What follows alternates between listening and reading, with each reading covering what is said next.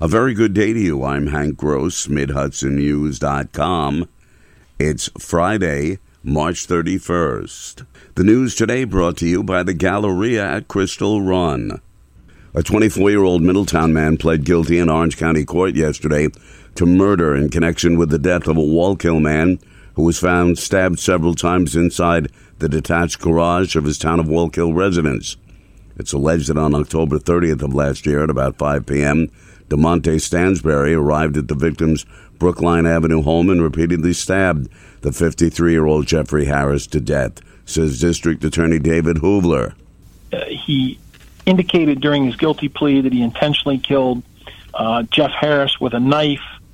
No motive and no other information was disclosed at the time and has been disclosed thus far other than that. Stansberry was arrested on November 1st.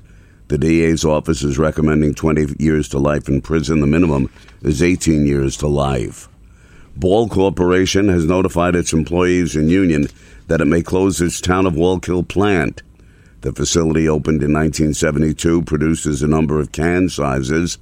The company cited space, land, and equipment limitations, making expansion and upgrades to the facility difficult. Orange County Economic Development Director Stephen Gross says it's disappointing to learn of the potential Ball closure. Ball has been a good neighbor and employer, and we invite Ball to come to the table and work with our Orange County Economic Development team to explore and exhaust all possibilities that will allow Ball to continue to operate in Orange County. Company President Kathleen Pittry said contemplating a plant closure is never easy as it impacts our people. New York State Attorney General Tish James and Department of Environmental Conservation Commissioner Basil Sagos yesterday announced a lawsuit against 29 waste haulers and brokers for illegally dumping waste at a site in Saugerties. The companies repeatedly violated state law by transporting more than 3,000 truckloads of construction and demolition waste originating from the New York City area to a site in Saugerties, which was only authorized to accept waste from Ulster and Dutchess counties. With the lawsuit, Attorney General James seeks full disgorgement of all revenues and profits gained from the illegal activity and potentially millions of dollars in penalties. The City of Middletown Police Department Narcotics Unit, with assistance from local, state, and federal law enforcement, Wednesday arrested an East Orange, New Jersey man following execution of search warrants. 43-year-old Idris Sutton was the subject of a months-long investigation into the sale and trafficking of drugs, specifically cocaine and fentanyl, in and around Middletown. The search warrants are executed at 110 Center Street in Ellenville, a storage unit at 8109 Route 209 in Ellenville, and a hotel room at the La Quinta Inn in the town of Wallkill, and a storage unit at 485 East Main Street in the town of Wallkill.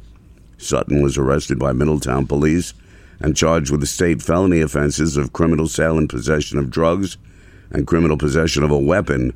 During execution of the search warrants, officers seized over 511 grams of cocaine, more than 17 grams of fentanyl, a loaded and defaced 9mm handgun, several boxes of ammunition, narcotics packaging material, and over $23,000 in cash. He's here!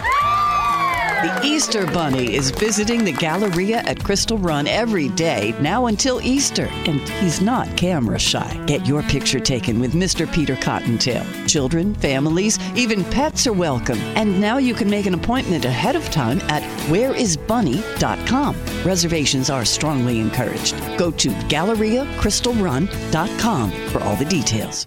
A drag queen story hour event scheduled for tomorrow has generated substantial controversy and has police in Montgomery making preparations for a protest they believe will be taking place in response to the event. The Montgomery Book Exchange Children's Chapter is scheduled to host Cookie Dough, a drag performer, for a storytime event for children. In response to the ticketed event, which is reported to be sold out, many took to social media in opposition, pledging to publicly protest.